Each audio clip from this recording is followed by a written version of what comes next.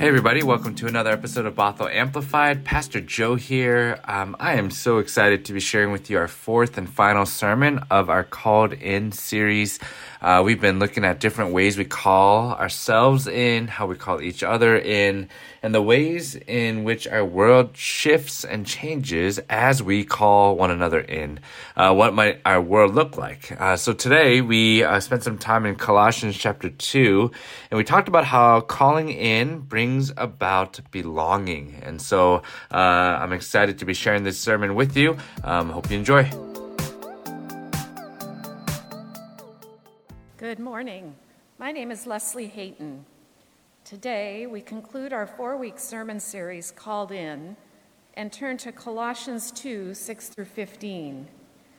As you therefore have received Christ Jesus the Lord, continue to walk in him, rooted and built up in him and established in the faith, just as you were taught, abounding in thanksgiving. Watch out that no one takes you captive through philosophy and empty deceit, according to human tradition, according to the elemental principles of the world, and not according to Christ. For in him the whole fullness of deity dwells bodily, and you have come to fullness in him, who is the head of every ruler and authority. In him also you were circumcised with a spiritual circumcision, by the removal of the body of the flesh in the circumcision of Christ. When you were buried with him in baptism, you were also raised with him through the faith in the power of God, who raised him from the dead. And when you were dead in trespasses and the uncircumcision of your flesh, God made you alive together with him, when he forgave us all our trespasses, erasing the record that stood against us with its legal demands. He set this aside, nailing it to the cross. He disarmed the rulers and authorities and made a public example of them, triumphing over them in it. Holy words for God's people. Thanks be to God. I saw a brilliant post on Facebook this week. It was posted by a friend of mine without an original source, and so I can't give credit to the creator of this post, but it truly was brilliant.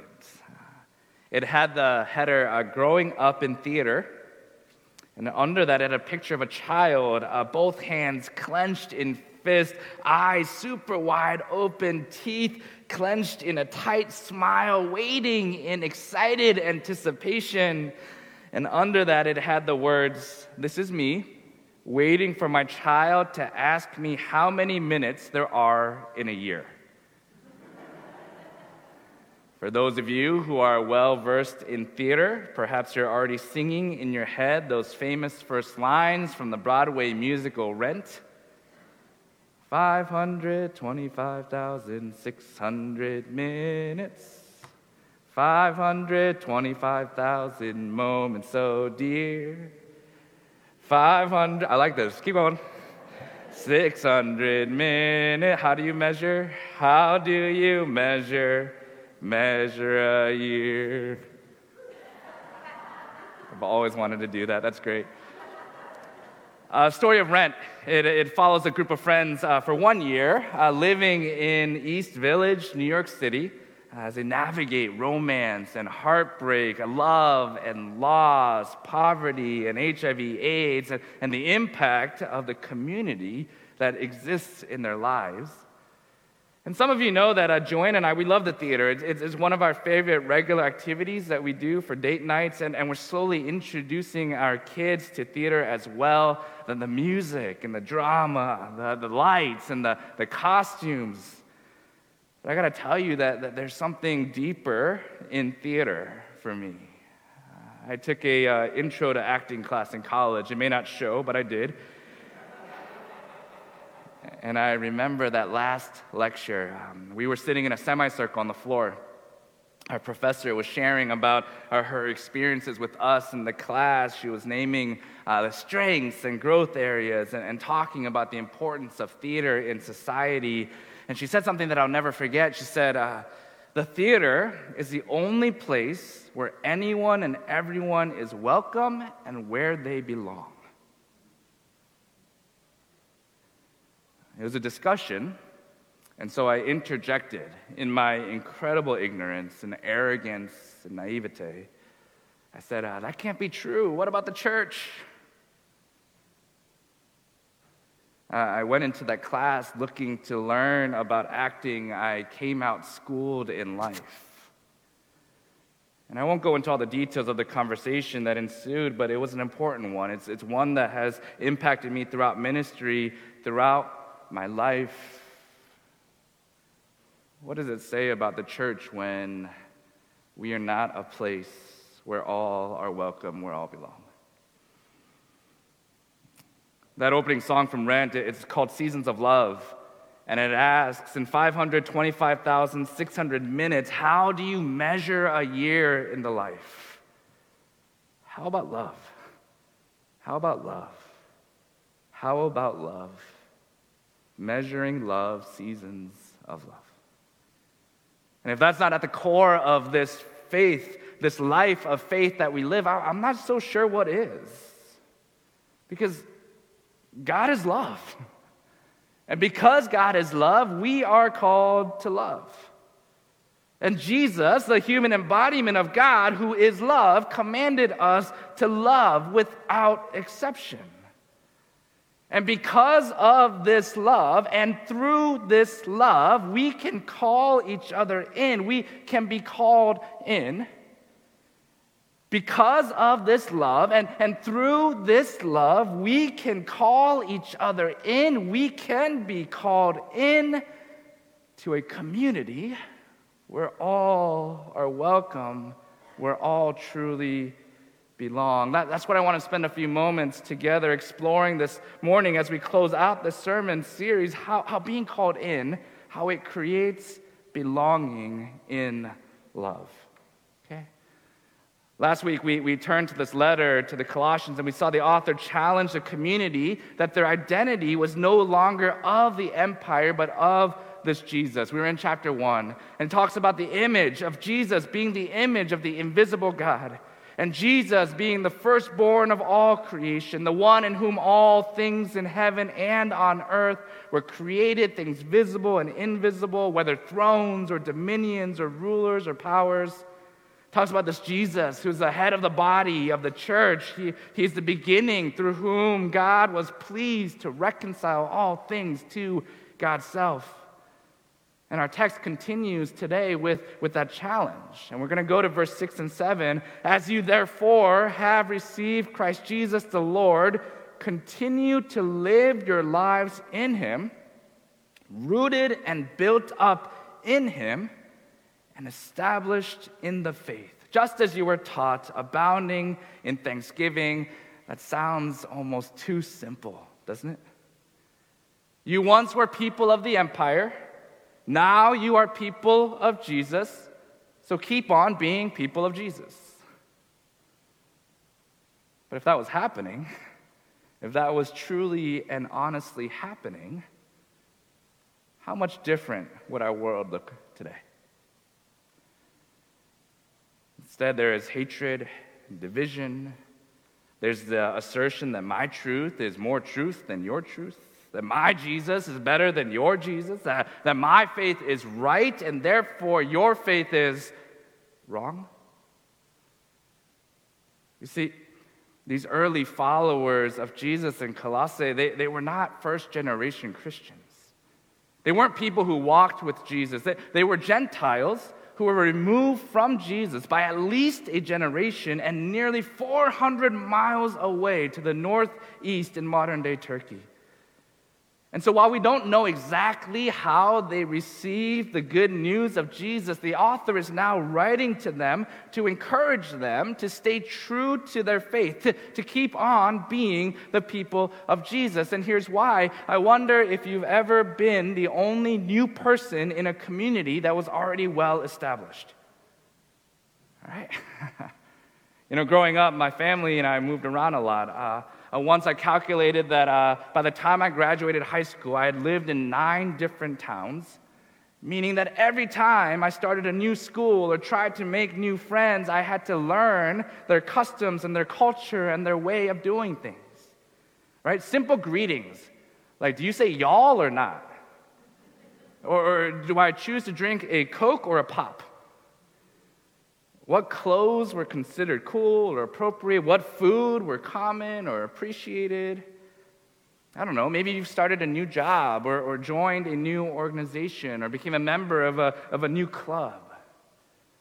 Right? These Gentiles of Colossae, they're navigating a similar experience to that. They once knew how to live life a certain way, as Gentiles, as people of the empire. And now, as they are living into this new identity as Christians, as people of faith, they're trying to learn how to do life in this new way. And the problem is that others are telling them that the way they are doing their life of faith is wrong. That it's not enough to live a life of faith, trusting in the grace and love of Jesus. Instead, there's more to strive for. Some of them, they want the people of Colossae to become slaves to the intellectual quest of finding truth, capital T, of finding God through knowledge alone. And the author challenges that. Verse 8, see to it that no one takes you captive through philosophy and empty deceit. Others want them to earn their salvation through the performative ways they express their faith. And the author challenges that too. Verse 16, therefore do not let anyone condemn you in matters of food and drink or of observing festivals, new moons, or Sabbaths. And still others, they want them to have specific experiences of faith, mystical visions or ecstatic visions. And even this, the author challenges, verse 18, do not let anyone disqualify you, insisting on worship of angels, dwelling on visions, puffed up without cause by a human way of thinking. So as you therefore have received Christ Jesus our Lord, continue to live your lives in Him, rooted and built up in Him, and established in the faith, just as you were taught, abounding in thanksgiving. I love this image, rooted and built up. It's a mixing of analogies of sort, rooted from the botanical world, built up from the architectural world, but I think they work perfectly together to offer what it means to live this life of faith. There's this amazing story of a group of people called the Alabama 35. 2 years ago, in October, there was a historical marker that was unveiled in Duluth, Minnesota. Duluth being the place where 3 black men, Elias Clayton, Elmer Jackson, and Isaac McGee, were lynched on June 15, 1920. And you have to remember that those first few decades after the Civil War, they were especially painful and difficult for our country, especially for black folk, as they experienced a rise in hatred and racism against them, often leading to lynchings and murder. In 2017, the lynchings of these 3 men in Duluth was first recognized. 2017, almost 100 years later. And 100 people gathered in the community to participate in a soil collection ceremony. They installed a 54 by 70 foot curved wall with bronze sculptures to remember these 3 men. And then they placed soil from this site into separate jars to be exhibited at the Legacy Museum in Montgomery, Alabama. So 2017, a few months later, a group of 35 Duluth residents, again, the Alabama 35, they traveled by bus from Duluth to Montgomery to attend the opening of this Legacy Museum, and they brought with them these jars of soil that are now displayed there. And included in that 35 was a man named Mike Tuskin. Mike Tuskin, at the time, was the police chief of Duluth, and he was also the great-nephew of the woman whose false accusations of rape led to the city's lynching of these 3 men. He was asked why he was making the trip with a group of 35. He said something like this. He said, "We've been living with the wrong story as our foundation. We've been celebrating the wrong story as our foundation. It's time to honor the past and to commit to living a new story together, built on a new foundation of love. And he would go on to name what we would call repentance, right? Of acknowledging the harm and hurt and the role that white people played in the death of these black folk. He committed a life of changing their ways. But a new foundation built on love. What are we rooted in? What stories do we tell as the foundations of faith? Of our faith? Is it our own sense of truth? Is it our own sense of being right at the expense of the other? Are we rooted in a tradition and a faith that keeps others out?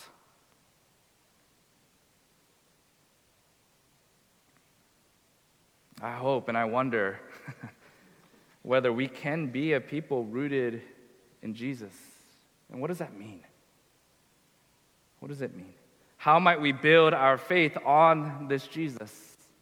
On love and acceptance, on welcoming, on belonging. Because we all come from a specific perspective. We all name that there's a reason why we decide to follow this Jesus. And if I'm right, that means that you cannot be. But at the core, y'all, our faith is in love. It's in naming that the Jesus who came to this world embodied hope and joy and peace and love.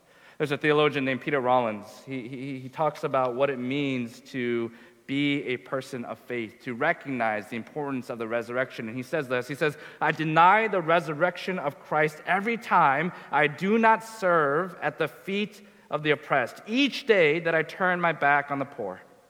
I deny the resurrection of Christ when I close my ears to the cries of the downtrodden and lend my support to an unjust and corrupt system. How do we measure our lives? Is it through love? Will it be through love? I hope and I pray that our community might be one known not as Christians, not as people of faith, not as members belonging to a specific church. Might we be people of love? That wherever we go, whomever we encounter, that our identity is rooted in that love of Jesus, that love that came from God to us and through us, that we might be a love for the world. Amen?